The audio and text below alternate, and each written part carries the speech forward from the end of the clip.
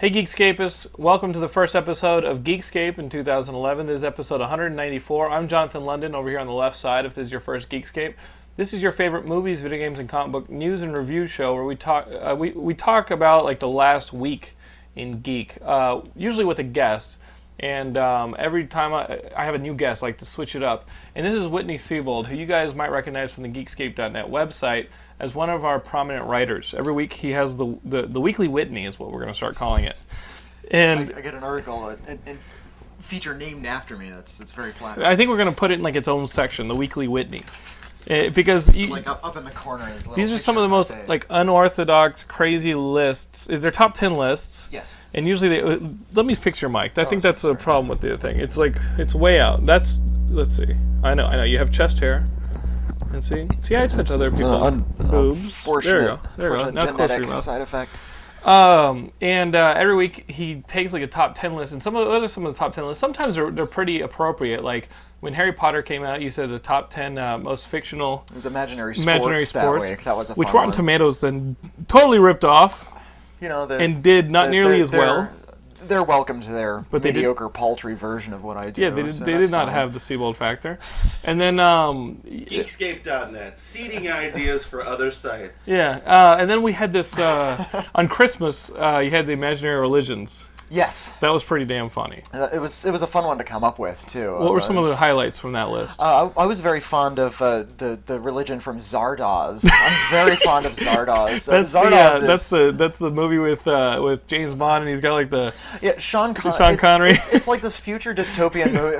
If people haven't seen it, you have to find this movie Zardoz because it'll have sex with you. Sean Connery with a loincloth. Sean Connery is like this savage, with his shirt off and his Yeti chest hair and a ponytail and a big Frank Zappa mustache, and he's living in this like wasteland where there's this giant floating stone head floating around that like coughs up guns to the savages who then shoot each other, and then he climbs into the head and goes to this like weird alternate dystopian future where there's these like Eloi like Eternals, and he brings them the gift of death. Just watch the preview, it'll make your face explode. And there's this weird sort of cult of Zardoz that is orchestrated by these future weird. It's really special. Yeah, Whitney's our specialist when it comes to any like the Gauntlet type cult films that sometimes people have overlooked. What are some of your favorite crazy ass films? The ones that like if you want to put a Gauntlet night together, which is what we call getting like 3 or 4 of these things, and then just forcing your friends to just run the Gauntlet. They're like the brain melting movies. Yeah. I saw one recently, just a few months ago. This one was unearthed by the New Beverly Cinema here in Los Angeles, and Criterion strangely picked up the video rights to a movie called House. Oh, it's the Asian film. It was a Japanese film made in 1977, and the story, it's difficult to explain. It's sort of like if Mario Bava like took a handful of mescaline and directed a Scooby-Doo episode, you'd get House. Like 7 like Japanese schoolgirls, and they all have cutesy nicknames. Like the pretty one is named Gorgeous, and the fat one is named Mac because she eats hamburgers. And they all have personality-appropriate nicknames. Go to a house which is haunted by an evil aunt. This is not Fred Decker's scripted house. Like, this not that thing from the 80s, which is a fine film that has great monster effects. I love that big gray fat woman from the 1986 House. I always preferred House 2. And it's not House 2, spooky. the second story. There's a movie called That's Spookies. a clever subtitle, by the way. You were the movie in the 80s called Spookies, which is it's Spookies with the Asian Spider Woman deflates that guy's head, and it's obviously just a balloon. There you go. Yeah. But this one's far more. It's worse than Spookies. I'm not sure if worse is the right word. Crazy. It's definitely crazier. It's definitely crazier. It's crazier than most anything I've seen. There was that era of filmmaking, the sort of psychotronic era where things were passed sort of subtly. The internet kind of passes around new things, unfortunately. But this is back from the old guard when, people would go well out of their way to see like a head explode or somebody's crotch melt or like a werewolf come out of a guy's chest or a guy cough up a cat. Then you have like those Faces of Death movies. Oh, well, that that's... happen. You know, but it comes out of that. It There's comes from the tradition, but, you know, it's the artifice that's the far more interesting There's a scene thing. in House where there's a dude in a car who literally just turns into like a pile of bananas. He turns into bananas. No warning at all. It doesn't make any sense. Like, and here's the thing, like, at the beginning of the film, he's set up as this sort of handsome hero type, and he's, like, throughout the course of the film, they cut back to him, and he's slowly working his way toward the house, and he's going to, like, somehow rescue them, and then he comes to, like, a fruit stand, and right before he makes it to the house, he doesn't even make it to the house, like, he's just outside, and he's in, like, a dune buggy, he's in, like, Wonder Bug, it's just this horrible looking, and he talks to a fruit vendor, and then for no reason at all, he becomes just a human-sized pile of bananas. And, you know, he doesn't get to do any of the heroic stuff, he just becomes bananas, the guy he talks to turns into a skeleton and dies. And you know, so we get no conclusion. Just the girls meet their horrible fate up in the house. Like, one of them gets her fingers eaten by a piano. One is attacked by her reflection in a mirror. One is, like, partially sucked into another dimension while her legs are, like, kicking a demon cat in this dimension. Which I know is difficult to visualize and even harder to watch. But yeah, this thing is... I had a discussion New Year's with a new geek friend. We went to like a couples dinner party, and you know, we got to play like charades and all this garbage. But and Laura was so excited because she never, you know, she loves going to like couples things, and I never want to play those board games, and she loves playing board games and stuff. And we were talking about House. And the person was like, in the banana scene, and it was just so crazy. Like, there's no explanation. And I said, there is an explanation. It's Japanese. Like, I think that is like... If the nation's national porn obsession seemed to be schoolgirls being raped by tentacle monsters, like, that's it's sort of Japanese cultural indicator. And end of story. You know. Dropping the bomb. Good idea. Yeah, I saw that on Criterion, and I think that's one of the... Like, Criterion's starting to put out Blu-rays. Yeah. Is that available? I mean... I think it is. I think you can get it on Blu-ray. Yeah, incredible. You need to see these images as crisp as possible on Blu-ray. Did you? I think it's one of those movies that will actually be enhanced if you get to see it in a theater with a bunch of people who are high, and the print is old and kind of scratched, and it jumps around a bit. That's what House is. You can't sit in and download and watch it on a computer. That's, you know, the best cult movies are the communal cult movies. Absolutely. And I saw House late at night. It was after hours. It was a midnight at the New screening. Beverly, at the New Art, actually. The New Art. Where you work. Where I work. We had a midnight screening of it, so I went to see it there. Sold out. Great crowd. Half of them were high out of their minds. And, you know, when you're not high, you feel like you are. Right. Which that's what I do. I actually don't smoke drugs. I just try to find these movies that make me feel like I'm high. and House really fits the bill. It's one of those. That's great like heroin. That's not even like weed. House is just like straight into like something I crazy. guess House is the harder stuff. That's like one of the ones where you leave your body. It's like one of those drugs where you leave your body and you're like, oh, I could be dead. I could not be dead. You know. My favorite bit was when the hero is sort of making his journey, he stops to get ramen at a little ramen restaurant. It's this tiny little room full of people, and the ramen chef is a bear. It's a guy in a bear suit, and it's preparing the ramen. Nobody comments on the fact that, nobody makes a joke. There's no sort of clever framing device. There's no warning that a bear was going. There's just a bear in the ramen restaurant making the ramen for this guy. And one person in the audience just stood up and said, "Wait a minute, slow down." The movie was just going. Somebody in the audience is like freaking out. One guy, he did freak out, and he actually had to leave the theater for a little bit. He was freaking. He was he was drunk and high on weed, and he just couldn't handle it. The bear just shows up. Did you ever see this movie Tom Popo? And it's like the Karate Kid. Oh, yeah. It's like a Karate Kid of ramen restaurants. Yeah, it's like a training up to save the restaurant and learn to be great. And then right in the middle of the scene, right in the middle of that film, there is that sexual seafood scene where they're putting crawfish on each other. There's that scene where, if anybody hasn't seen Tom Popo, Juzo Itami, it's actually a really good film. 1987. It's excellent. Yeah. It's Juzo Itami's dead. He only made a few films, but they're all great. He made a really great one called The Funeral. But yeah, there's a scene in Tom Popo where there's a lot of asides. The main story is they're trying to find the perfect bowl of ramen, and then there's that little sexual aside where they're rubbing like wasabi on each other, and then they put the crawfish it's like in a a bowl. crawfish is a big one too. It's almost in like a lobster. bowl, and they put it in like a our little, stomach. and they suck it onto her stomach, and she's like writhing around and giggling. She's all aroused by it. And I tried it. I guess I did not could work. see how that would be sexual, but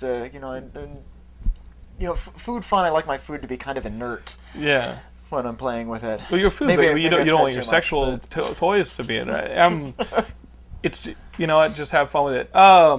Guys, I went to see a movie with my wife like the day before New Year's. It was King's Speech. It was one of these movies that everybody's like, you know what, before the year's over. It was really like we have our top 10 films up on the website. We have our list of best of 2010. And I was like, you know what, before I put the final word on 2010 on my list, I'm gonna go see The King's Speech, which everybody's telling me is great. The subject matter did not seem that interesting to me. But when you start hearing about the performances, Jeffrey Rush, Colin Firth... You get a cast like that together, it's at least going to be interesting. And this movie is... I mean, you saw it as well. I did. This movie is about Queen Elizabeth's father, right? Yes. King George VI. Yes. And he had a stuttering problem, and he was third in line to the throne. At the beginning of the movie, he is the king's son. He's second in line behind his older brother for the throne. And he has such a horrible speech impediment that first agonizing scene where he has to address Wembley Stadium and the entire British Empire, and he can barely talk, is so painful to watch. And the movie does such a good job. And so over the course of the film, he finds an unorthodox speech therapist in Jeffrey Rush, who forces him not only to learn how to speak properly and face his fears, but it goes all the way back to his own fears about possibly being king. His psychology as well, which is. And they have like this love-hate relationship that turns into like a huge friendship. And the movie really goes to some cool places, but the performances, you can talk about the performances. My dog may be barking throughout this episode. The performances are exactly what you would expect from actors like of this Colin caliber. Firth, and Colin Firth is the king. Yeah, and Jeffrey Rush is the speech therapist, who is an Australian. And Helena Bonham Carter, who is the Queen Mother. The Queen Mother. And which creates weird cognitive dissonance, because Helena Bonham Carter is a very attractive actress. I know she's like a huge fetish object in certain circles, and she plays the Queen Mother, who is like as sexy as a brick. Right. She's. I grew up with the Queen Mother sort of wandering around growling at people. She's like the kind of mean old lady who would kick children and punch kids in the gut just for fun. And here's Helena Bonham Carter. That's like seeing Jonathan Rhys-Meyers, who's this very handsome guy playing like King Henry VIII, who's supposed to be this evil fat guy who's like killing and shagging all these women and stealing money from churches. This weird sort of revisionism, evil, horrible British monarchs as like these sex objects, trying to sexualize evil. I think they did a good job of making. She did a great job of playing a pretty plain queen. I mean, they tried to dowdy her up a bit. But. Great, and I mean everything about the acting was solid. The script was really well done, and then the cinematography, and it was just awesome. The way they shot the movie off kilter a bit, and it really puts you in a place of engagement watching something that, when I just describe it to you, doesn't sound that interesting or that engaging or exhilarating. And it really puts you on nerve. The real genius of the film was how it focused on the two men rather than sort of. I mean, the history at large is of course part of it, but it crests with the king's speech. The title of the title is just the king making the speech, where he said we're going to engage in World War II. Which, by the end of the movie, he is forced into the position of being king. He's finally king, and he has to make these decisions, and he has to become the face of the British Empire. But that particular speech, is not hugely well known, especially not in America. It's not. It's not Winston Churchill saying something very witty. It's not some great playwright giving a great speech. It's not Shakespeare. But we get to the sense that it's actually a great big triumph. And that they were able to sort of build up this sort of very minor point of world history and the history of World War II into this sort of grand triumph for the king. And they do it over a period of years. And they do it over a period of years, and that they sort of saw it through the filter of the friendship between these two men is a really brilliant piece of writing. Better bromance film, this or Due Date? I actually didn't see Due Date. Okay, how dare you? Okay, okay. So I'll say The King's Speech. It was the one I saw. A good bromance movie. Okay. A good bromance movie, and I kind of wanted to see it because I really love Robert Downey Jr. I love the actress who played his wife, Michelle Monaghan, who is not nearly as famous as she should be. Right. Kiss, kiss, bang, bang. There baby. you go. Kiss, kiss, bang, bang. Where she appears in nothing but, she strips out of a Santa costume into underpants. And you're going to see her in this this source code. There right? You go. I even saw that movie Eagle Eye because she was in it, which is not a good movie, but she's fine in it. And Shia LaBeouf, I don't hate as much as most people seem to. No, he's fine. He's fine. I can trump that. Oh dear. What's that? I saw Maid of Honor because she was With Patrick Dempsey as the Brian maid of Walton, honor. everybody, throw us the thumbs. Throw us the thumbs. Let me tell you something. William Bibiani loves the thumb shark, and the thumb shark it brings terror to me. Thumb shark! You gotta look at the bottom of the screen, Whitney. The thumb shark! To really give the thumb shark its horrific effect. Audio listeners, you think I'm crazy, and there's a dog barking in the background. So listen, the dog is in a. Welcome to the London. Yeah, welcome to the London Kennel. We got this new dog, it's a boxer Tulip, and I put her in a crate with like a chew toy. I'm pretty sure that in 15 minutes she went through that chew toy because now she's like, next chew toy, please. And she knows that I have a guest in the house. But last week with Doug Jones, I left her out, right? And everything was fine. But she found these 1950s antique Christmas ornaments. Oh, no. Gone. Like, I found the pieces. It looked like a massacre. I was like, remember when you and Doug Jones were in here talking and I left the room? I was totally cleaning up these little reindeer ornaments from the 1950s. Oh, is that what you're doing? I thought you were just being rude to Doug Jones. I wasn't being rude to Doug Jones. I was like, let me do some damage control. I go into the living room, and I see this reindeer head, like staring at me, lifeless, just like in the happy smile on the reindeer face was like, you left me here to die. Like, you let this animal kill me. And Tulip's just standing there with like the straw. Like, they didn't pack stuff they didn't pack stuffed animals they packed it with like straw back in the day. Right. And there's straw everywhere. It was like she raped the scarecrow from Wizard of Oz. She like murdered him. There's just straw all over the living room. I'm like trying to not be rude to Doug Jones and trying to clean it up and throw away the stuff. And I told Laura, she's like, why was the dog out? Put it in the crate. This is what happens when you put it in the crate. Welcome to my world, Geekscape. Nice story. Found the reindeers on eBay for a pretty affordable price, and I replaced them. All is well. All is well, unless you're Tulip. All dog stories I hear are like that, though. Somebody, complains about the dog eating their grandma's ashes or something. So if I ever get a dog, I'm just going to find the most valuable thing I have. That's like this great complete works of Shakespeare from like 1871. You do? I do. Yeah, just ruin it right off the bat. Yeah, I'll just put it in front of the dog and let the dog savage it, and perhaps that will get it out of the dog's system. Well, then that'll be sort of the sacrifice. $30 at the pound, and your most dear antique. Is it to be or not to be? It is to not be. I mean, I think. I wish you didn't do that. I wish you hadn't done that. You're hurting Whitney. On the inside, you're hurting him. Whitney, what else have you seen this year? Like not maybe not just like the huge stuff like 127 Hours and the Black Swan and stuff like that and True Grit. You didn't kick it. You kicked in a crazy list. I made up the movies on my list. You made up some crazy ass list that may never.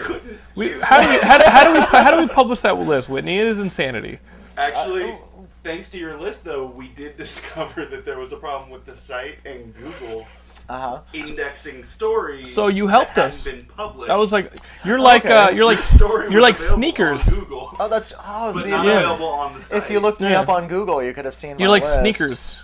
You're like I Robert Redford in Sneakers. I wanted to think that I was just on a completely different wavelength. I think my top 10 movies, 5 of them were like volumes of horny grannies. I loved your comics list, though. It was Batman beats up children. Why don't we publish? You know what? We can't talk about this and then not publish it like that. No, it's honestly, the audience is going to want to hear this hilarity. Well, there's a couple of sections that just aren't appropriate. Oh, there's that. Whitney, if you want to publish a list like this, let's do it. And we'll put it up on like humor. Well, I didn't put. I'm not really up on a lot of the new video games and new comics. That's fine. Any video game made after like 1997, I'm completely clueless. What did you play prior to 1997? Well, Wing Commander, right? Is the shit. I was really big on Star Control 2. Okay. I really liked The Seventh Guest. You know, back in the days. Yeah. You know, I puzzle recently games. was able to get a top-loading NES, so I've been going back through all of my old NES games and finishing the ones I never actually finished. What were some of these I actually games? finished Metroid, for instance, for the first time. Back in the day, I never finished it. You wouldn't have bought that game if you'd known it was a chick, right? Quoting our own Tim Jennings. No, actually, I knew Samus was a woman before I got the game. So you were one like of my friends had you were one of like those hard the the entire time you were the playing secret it. codes where you put it in and you can play where you have all of the weapons and she's out of her outfit immediately, like when you start off. What else did you play? Did you beat Russian Attack? Never played Russian Attack. Okay. I finally beat the second quest in The Legend of Zelda, though, which I'm very proud of. I know this is like an accomplishment most people brag about when they're in like the 5th grade, but I finally went back and I finished the second quest. in The Legend How of old are you, Zelda. Whitney? I'm 32. Okay, so you're my age, right? I'm 31, 32. And I forget, right? I just turned 32. Happy birthday. And in '97 is that year that you you like leave home, you go to college. Yeah, I went to college out of state. And there's that so disconnect with you are not able to buy yourself a console. So the last console you played was like the Super Nintendo. The Super Nintendo. So that was the last one. N64 came out in '96. So you might have played some. I played mine because I worked at a Blockbuster. So I was able to beat Super Mario 64 during cleaning hours. Beautiful. I beat that whole damn Mario 64 over the course of months, only on cleaning hours. And every time, working at that Blockbuster, every time like some kid flirted over to that N64, I was looking at him like, if he fucking deletes that file. Like I buried it in like the 3rd one, right? And I made sure when I opened the store to put the game that was playable for the demo as the first save file, right? So people could futz about with their people could game futz around, but do not touch that fucking 3rd save file. Because if that kid had done that, I would have thrown so many fake late charges on their account. Like, I would have just been late charge city on their account. I would have been like, oh, sorry, if you didn't return this pornography that you took from the back room. I would actually do that if like a 10-year... I worked at a Blockbuster for a summer, and if a 10-year-old came in with... We all worked at Blockbusters. Everyone in this room worked at Blockbuster. I even skipped my last day. It was just so... Like I knew I was going back because to college. you were going to college. Yeah, I got written up twice in that last day. And they still offered me a manager position. Can I not come in today? So well, there's nothing we can do to you if you don't. So I didn't. I hung out with friends. I was going back to college. I wanted to spend time with them. Did you have secret shoppers that came in and graded you? Yeah, well, we did. I didn't care what. Let me tell you something. This boy right here, in my list of accomplishments in life, I got 105 out of a possible 100 and 102 on secret shoppers. They offered me a manager position if I didn't go to college. And I was like, okay, first job, let me just not take that. Getting married, 105 on a secret shopper. I was like, it's phenomenal. But I only worked at that place because the comic book store I had worked at, since being able to have a job, closed down. And that was like the saddest day of my life, is that comic book store closing down and me not being able to... Which store was it? It was in Austin, just like this Podunk, Westlake, comic books and cards, and I'd sit in there, and my brother would come over. My older brother worked at the Popeyes in the parking lot.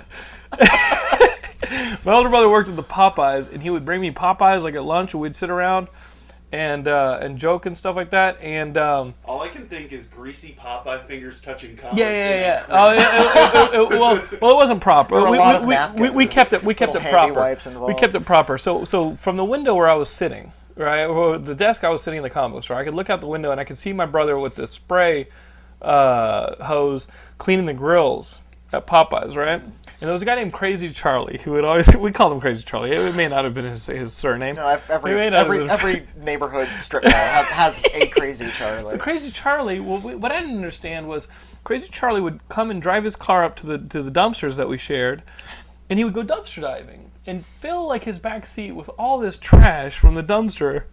But we couldn't figure out how he could afford a car and the upkeep of a car while dumpster diving. Well, we have a guy. I saw a guy doing that over here. He has a cell phone. We have a guy who comes in, and I hope he's not watching this. We call him Wheezy. He's like this mountainous man who walks with a walker, and he can't breathe. We're convinced he's going to die in the theater. Okay. Because he comes in, and he's always at death's door. Like he comes in, and he's going to say, the Trojans won the war, and he's going to die. Does Wheezy get in free? No, Wheezy pays. Oh, wow. And he pays, and then he goes into the bathroom for like 25 minutes, and then he comes in and he sits in the back row and wheezes and threatens death. To die right in front of us. But he comes in and he has like a wad of bills, and he drives like a brand new BMW, which I think he lives in the basement of a mall parking lot. And how do like and, where does he get that money? And if he has all that money, why is he spending it on cars? Why isn't he just paying rent? And why is he spending it on midnight screenings of House? Yeah, and he does. He spends like the 9:50 show, and then he stays for the midnight show. He sees 2 movies, and he pays for them both. And why is he spending all this money on midnight shows of House or whatever we have? Legend of Billie Jean, whatever we're showing that week. So we listen to this. So I'm sorry, when we were kids. Crazy Charlie. When we were kids. Well, Crazy Charlie. I would always ignore the customers who'd come in, and you guys know the Remember Me story. The Gen 13. No wonder that comic book store. I was off. I was the worst employee ever, Walton. I was the worst employee ever. You guys know the story about when I didn't look up for the guy asking for Gen 13, and then he threatened to. He was like, "Remember me," and he left. So Crazy Charlie came in, and he was like, a Terminator guy. I looked up, and it was like a horror movie. Like I could barely see somebody in the store, like over the counter. I was like, "Oh my god, who's that?" Like wandering around. Usually the customers, they talk and stuff like that. And this guy was just wandering around like aimlessly, right, like a zombie. And I was like, "Oh my god, oh my god, it's Crazy Charlie!" And like I think what hit me the first to make me look up was the smell on Crazy Charlie, and he had these giant teeth. Right, like he eats raw rabbits and stuff like that he kills. Right, he came over to me. His teeth have evolved to swallow sharks or something. Baseball cards. Like Crazy Charlie was crazy, and my brother and I we were mean, and we plotted against Crazy Charlie. And this is the only time I've ever told another human being that we did this. It was not nice. When Crazy Charlie was in the dumpster, we plotted that my brother would wet his seats with the spray from the thing. It's a 2-level prank. First, you wet his driver's seat, right? And then you make fun of his mother? No. And then you unleash the spray like it's raining into the dumpster to cause alarm. So he jumps out of the dumpster, gets in his car, double alarm, and it worked off it was like clockwork. Right? He wet the seat down with the spray, and then he hid. Throw fruit at it. He hid, and he sprayed water into the dumpster, and it was like the dumpster exploded. This guy was like, "Ah!" He jumped out of the dumpster. He was so alarmed, right? He didn't want to be wet, and he jumped out of the dumpster. He ran around. He jumped into his Cadillac, right? And he sat down, and there was a double, his seat was wet, and we thought we would get murdered. With a jagged knife at that point, but he drove away. I think Crazy Charlie never found out who it was. I'm pretty sure you're going to hell for that. Yeah, throw it on the heap of reasons. It's a long list. You're one of those guys who founded that video company where you'd pay homeless people to beat each other up. Oh, bum fights? I have bum fights over on my list. Do you want to borrow bum fights? No, I think it's I'm right fine over there. Bum fights in my life, but. I do. A buddy of mine gave me bum fights. I did not purchase it myself. You know the great thing about shitty comic book stores? What's that? There's always somebody ready to start another one when one goes down. You know what? Bad comic book stores are still comic book stores and therefore sacred. So I will. Even if you have the most horrible, Satan-possessed, self-absorbed. Guy who beats up on Crazy Charlie. Yeah, guys who who get their kicks beating up on children, asshole, running the store. I did that. There was one. There used to be one on the Santa Monica Promenade called Cool City Comics. That's right. Cool City was across town. There was one on the Promenade. There was one on the Promenade, and that's the hardest place to keep a comic book store. It was on the Promenade. Right. It was in the back of this yuppie art store. It was the back section of a store, and it was run by the most horrible human being you can imagine. He would berate you just for entering his store. And you think, I gotta help you now. Yeah, you think those guys are just the fat guy on The Simpsons. No, those guys they're real. Based on a real guy. It's based on a real guy. Yeah, the guy on The Simpsons is tame compared to this guy. This guy would throw stuff at you. You had an interaction with this individual? Oh yeah, all the time. Because I wanted my comics. I would go in and get Marvel cards, Series 1. You grew up out here and you had to deal with this guy as a kid? Yeah, you bet. Okay. Heidi Ho was where I bought my first comic book at age 12, Infinity Gauntlet #1. And I would go to this other one when it opened up, and I would go in there consistently because he had other stuff.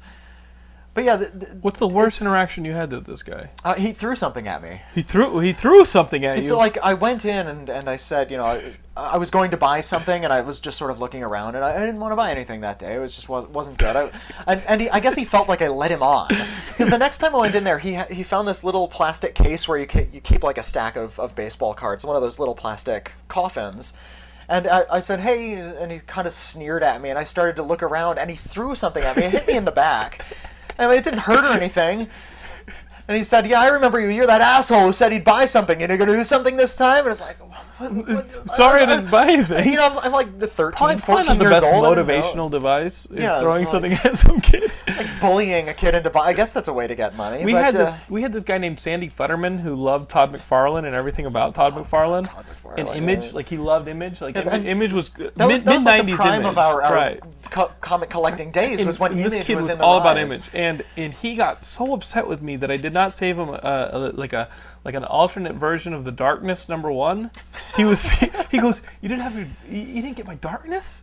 And I go, no, you have an issue with the Darkness. He goes, no, the foil, like what killed comics, right? Sandy Futterman. And he was the nicest guy, but he was so upset. Like I really feel like I failed covers and all the rest. We had this guy, Philip Acosta, who would come in and he would look at the rising prices of comics, and he had this mole like on his face, right? Like right here. No. Well, I got one of those. You have a nice, you have like a normal mole. This guy had this fucking thing. It looked like it looked like the goddamn gate. It looked like the damn thing was gonna split open and like tendrils, like it was gonna leap onto your face. I used to think from How to Get Ahead in Advertising. Yeah, I used to call it. It was like a spore creature, and so when he'd walk by, I'd go. Like it was going to open up and like seed me, right? And so eating small animals. So nearby. As these prices went up, right, he'd be like, too much, dang, too much, dang. How much is that? Oh, it's a foil cover, so it's like $8.50 or something. $2.99, $3.50. Oh no, it didn't take much. And he's like, too much. Hey man, how much is that Johnny Homicidal Maniac? like he'd go for like the collector book. What's crazy about him is like a normal book, $2.99, $3.50. When it would be like a huge like anniversary edition, it would be like $2.99 or something. $300 or something. He'd be like he'd complain. I got that one. This dude probably bought like my Poison Elves number like 1 through 6 from me for like $100. He spent so much money on like. Remember Poison Elves? Yeah. Like the creator died. It was like an indie book. Yeah. I saw it on the shelf. I never actually. And Johnny the Homicidal Maniac, he bought a shitload of that stuff from me. It's like, damn, too much. You know where all he'd complain about the $1, but he'd go and spend $40.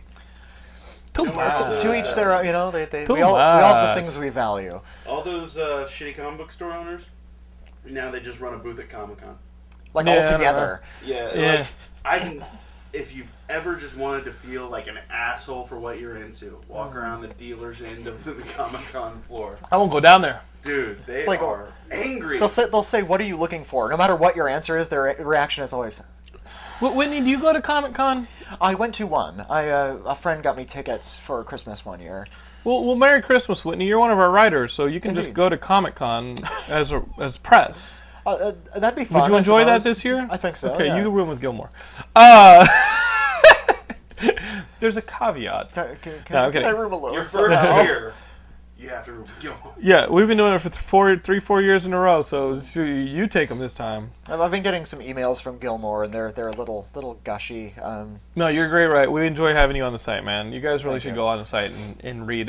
And as we clean up the site, we're going to give you your own section so that it's easier to find your writing. Okay. Is that okay with you? That we promote you? Easy to find my writing? Yes, I think I approve of you promoting me. Yeah. He's got his own blog. No. We're going to give you your own section. Well, he does have his own blog where you can read further writings of Witney S. Siebold, Esquire. It's Siebold. Siebold. I like. Can we say Siebold? No, I'm kidding. Say what you like. So if it's in print, it's fine. You have your own blog. Speaking of '90s Image comics, Siebold. Sounds like it, doesn't it? Death Fist. And I only lasted Deathblow. I lasted 3 issues, and then Supreme came in and ripped my guts out. Yeah. So, Whitney, obscure one there. Have you heard of this dark? Ron Howard and Brian Grazer are doing a Dark Tower series, and they're doing a TV series bookended by major motion pictures. Well, it must be like a mini-series. It's got to be right? a huge epic. They want to get these actors. The rumor is that they've got the guy from No Country for Old Men, not Josh Brolin, but Anton Chigurh. Yeah, what's the name of the? Montoya? What's His the name name of is the actor? Javier Bardem. Javier Bardem, or somebody like that, or a Viggo Mortensen. Okay.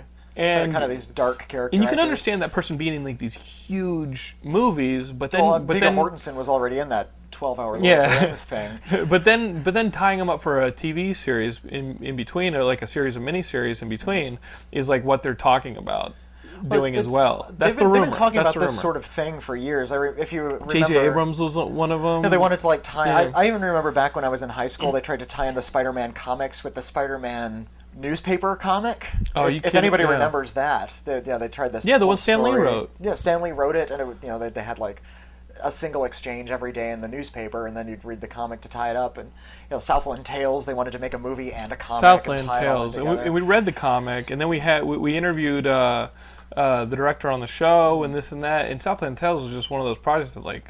Oof. Southland Tales is another one that kind of made my face explode. It's just weird, futuristic, but not too much in the future, and there's time travel and porn stars, and who knows, God knows what else.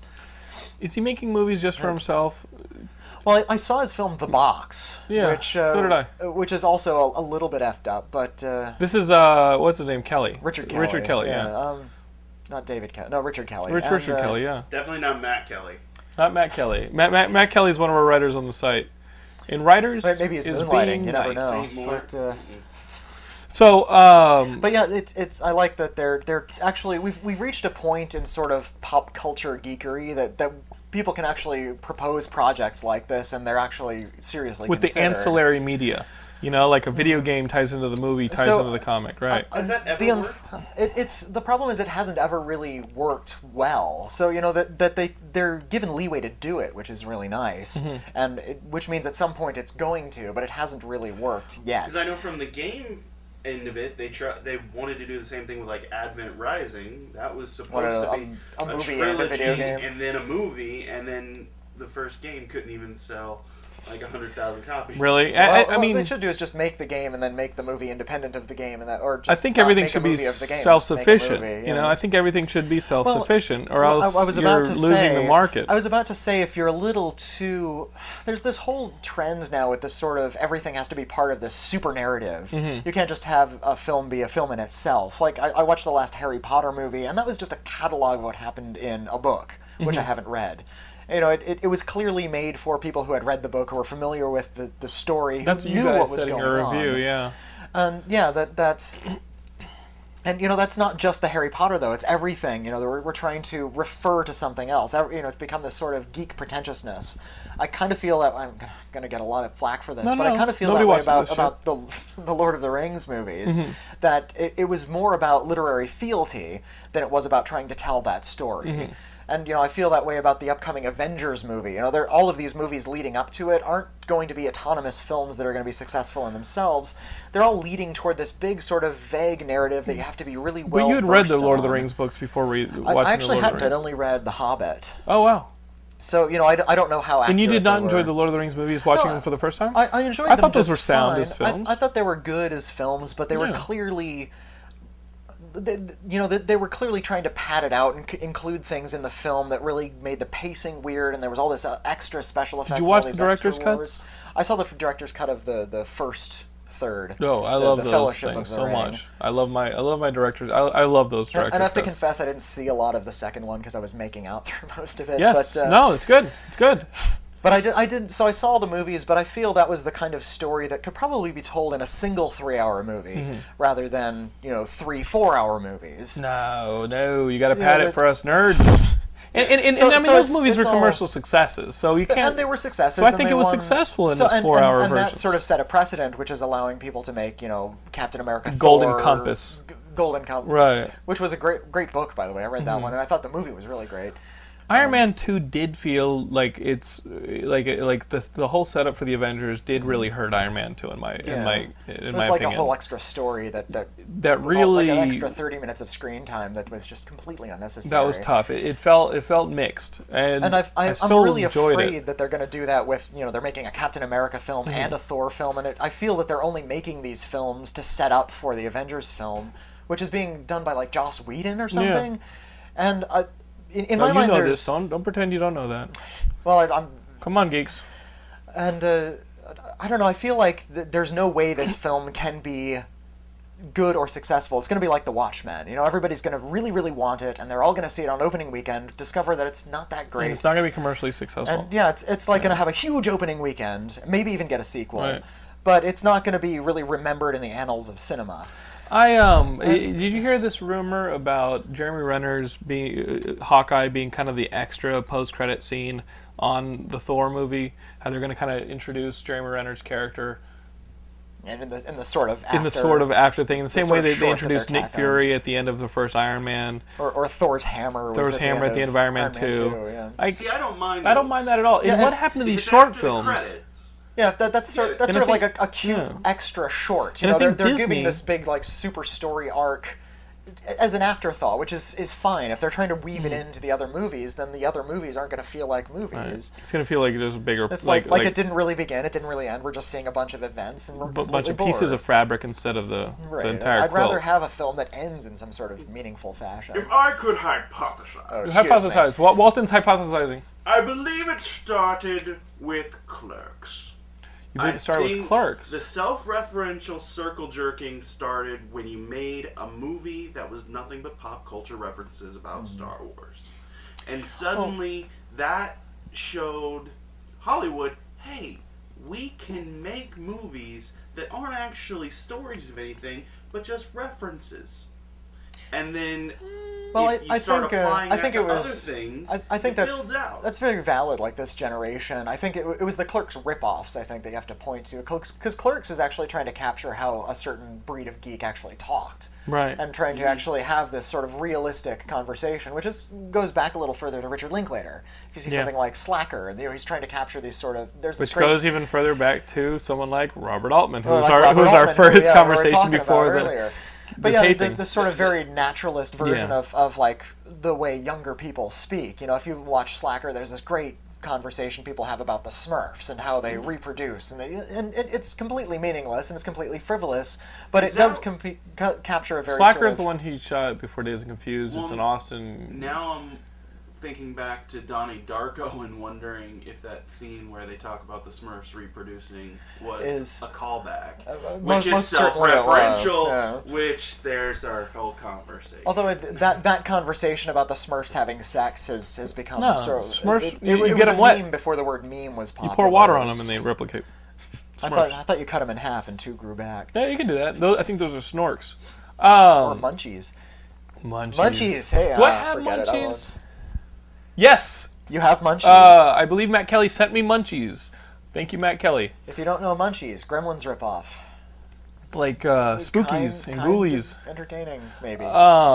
Guys, I don't mind them. What I'm wearing. The thing is, once all these Marvel films kind of consolidate to Disney. Remember the rumor that Disney was going to hire filmmakers, up-and-coming filmmakers, indie filmmakers, to do shorts based on their characters and expand their universe in Pixar-like pre-feature shorts, where maybe you'll get a little bit of Doctor Strange, maybe you'll get a little bit of the Black Panther. That sounds great. I think that was cool. That does sound great. Provided, I think those should be like theatrical shorts. I think if they're going to make shorts, they need to bring them back into the theaters. Yeah, they would be like Pixar movies where you get a short before the feature. That's cute. That was the idea that I saw in that press release, that they were going to be finding people to do that. Danny Rand in a short. Yeah, like Danny Rand or Power Man or something like that. I got to tell you though, folks at Marvel, Speedball. Can you guys hold on to that one for me? I just want a little Speedball.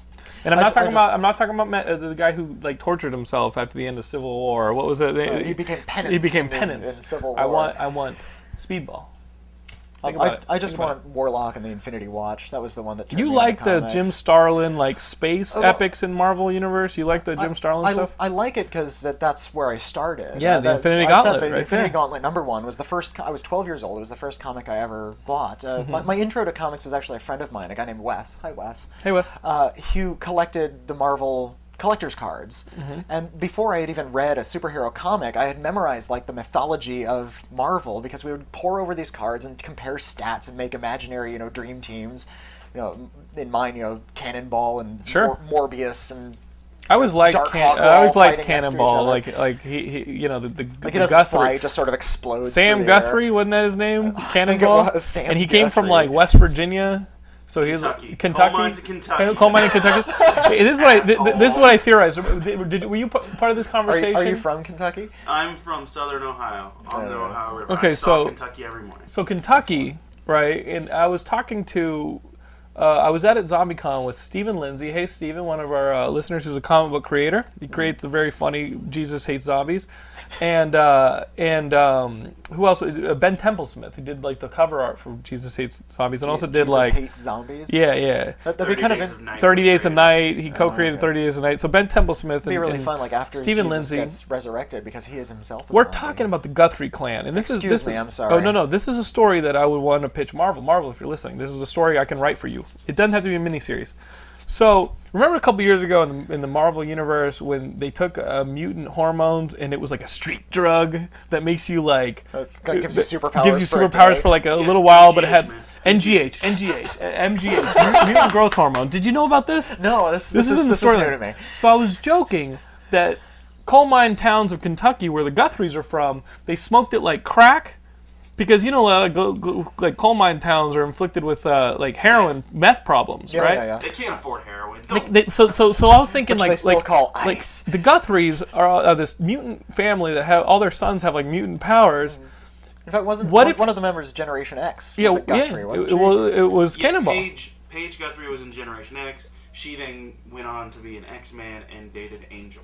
And so you got these Guthries, There you go. all these Guthrie kids, and I'm thinking they were all crack babies from their parents smoking MGH while they were pregnant with them. So it's like fetal alcohol syndrome. Yeah, but fetal with alcohol mutant syndrome, but powers. with like mutant powers, and it's the Guthrie clan, and it's kind of like Next to Kin, that movie with Patrick Swayze, Liam Neeson, and Liam and, yeah. Neeson and Helen Hunt. Like Marvel, what do you think? That'd be cool, like a Guthrie clan movie where the Guthrie clan, who are like this back group, Woods of Kentucky, like they get their powers from like their parents smoking MGH crack while they're pregnant with them, and then they come out with powers. I It would can't. explain a lot.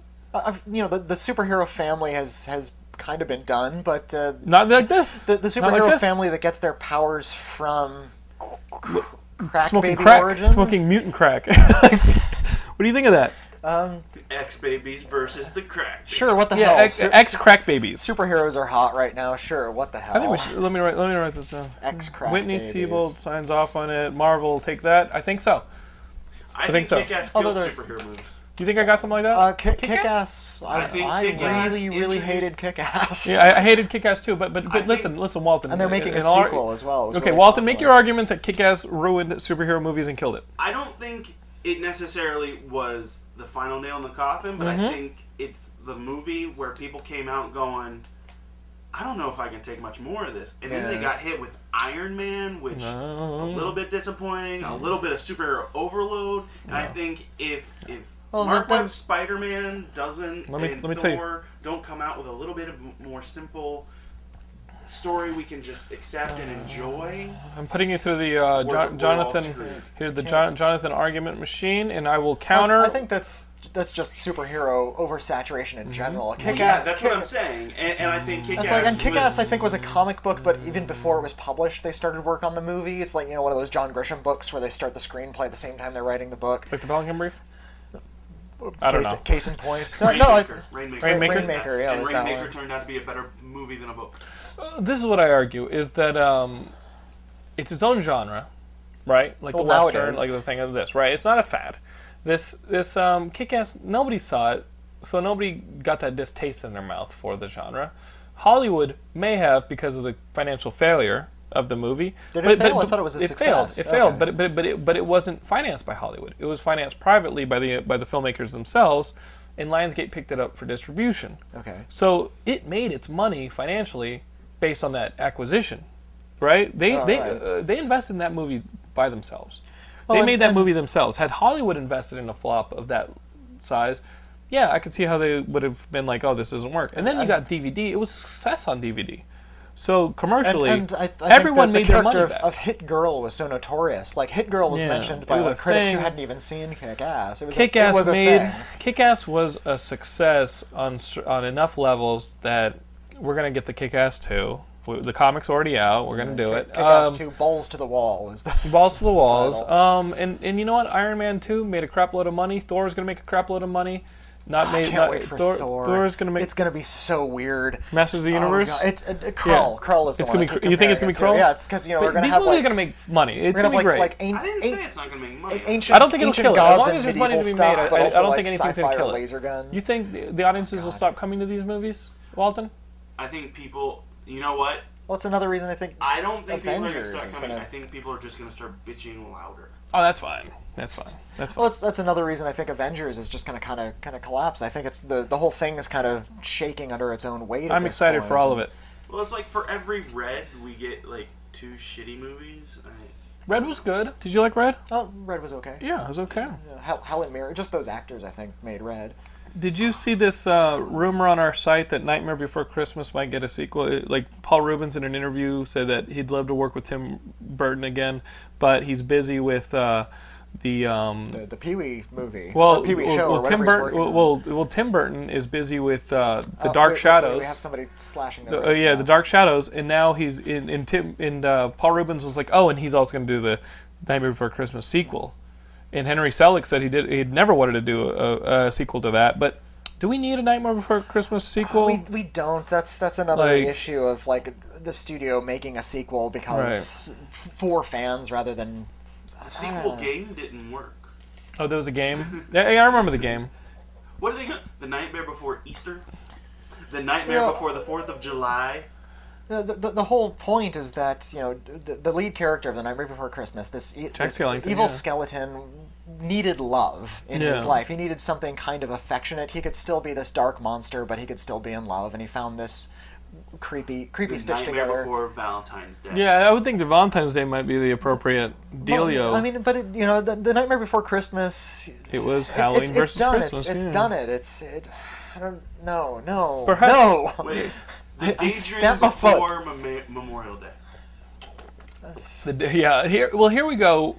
This And what they're going to try to do is they're going to try to make it, and the whole default thing ever since like I think 2000.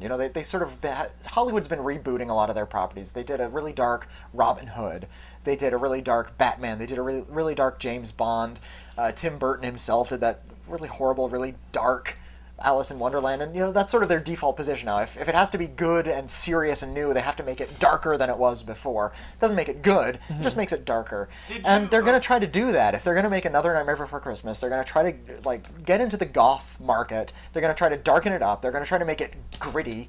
And it's going to be a bad movie, and people will start eternally be having conversations about whether it's good or not. But it clearly isn't. I have faith. If Henry Selick is involved, I would have faith because he's 3 for 3. I mean, his James and Giant Peach was great. Coraline was great.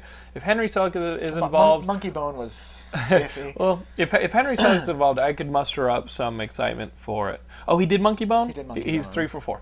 But if look great, Monkey Bone. I liked all the animated he's stuff. 3 for 4, unless you have he's 3 for 3 if Chris Kattan is not involved, and I would say those are pretty good odds. If he's not involved, I would say that's a bad deal. Did he also do Princess the Corpse Bride?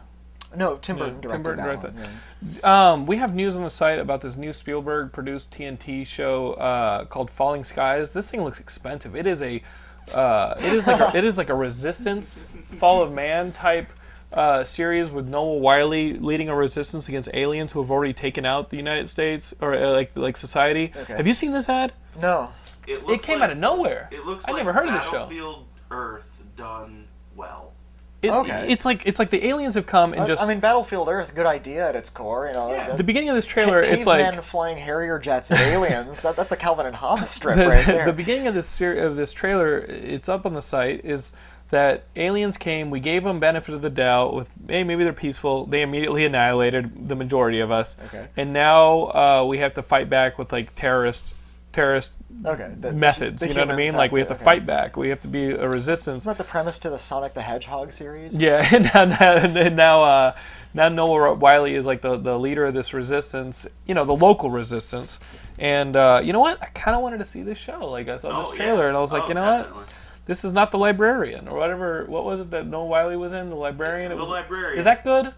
I wasn't interested in it. It's fun. It's a very family-friendly Indiana Jones. Okay, then maybe Librarian is. It's a very light, whimsical thing. He's a librarian. You know what I'm talking about, right? That Librarian series that he did for like sci-fi or something No, like that. it was just 2 movies for TNT, and the story of the Librarian is Noah Wiley is this guy who never wants to leave college. He likes learning so much that every few years he just finds a new major, completes all the coursework for the major, and then blows his final or something. and then chooses not to complete the coursework and switches to something else. And finally, a professor goes, "Nope, you're done.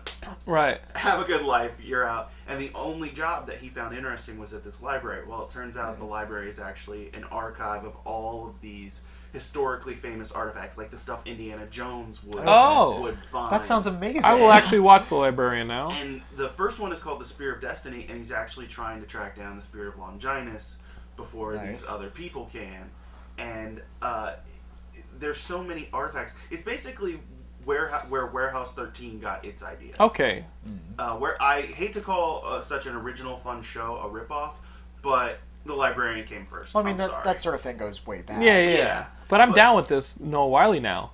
Because I liked him in Enough, when he played like the best friend who tried to like run Jennifer Lopez off the road.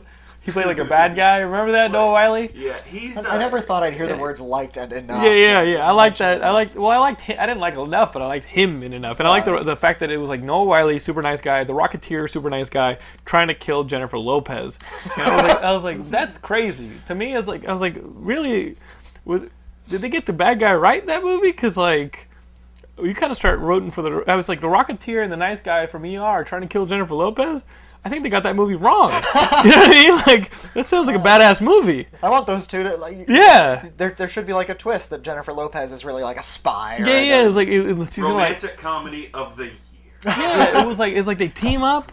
I would watch that kill movie. my girlfriend. Wouldn't you watch that movie? The nice guy from ER. What if Jennifer Lopez ends up being one of the aliens in Falling Skies, produced by Steven Spielberg, and she's part of the resistance? What if it's a sequel to Enough? They get the Rocketeer to get his rocket suit, and they fight aliens using the Rocketeer rocket. That may be the best show I've ever seen. I'll watch that show. You know what, guys? Fallen Skies. We're gonna watch the hell out of it. The Librarian and the Rocketeer team up. Fallen Skies. Fallen I'm even more interested. Steven Spielberg's a genius. Skies looks really good. If you haven't seen the trailer, it's gonna be up on the. It's already on the site, and it's gonna be up on the. Steven Spielberg is a genius. How does he do it? I gotta see this. How are we doing on time? We got about 3 minutes, but oh jeez. We wasted all our time here. At this point, he's approached alien invasions from every which way you possibly can. Let's throw the Rocketeer in the Librarian. Next, he's gonna have an alien invasion of like. Where we only ever see the aliens. Yeah. I'd love to see an alien invasion flick, like where the camera is with the alien society. You know, and it's all nice. It's like a farming video, but they're farming humans. Pretty much. It's like an industrial.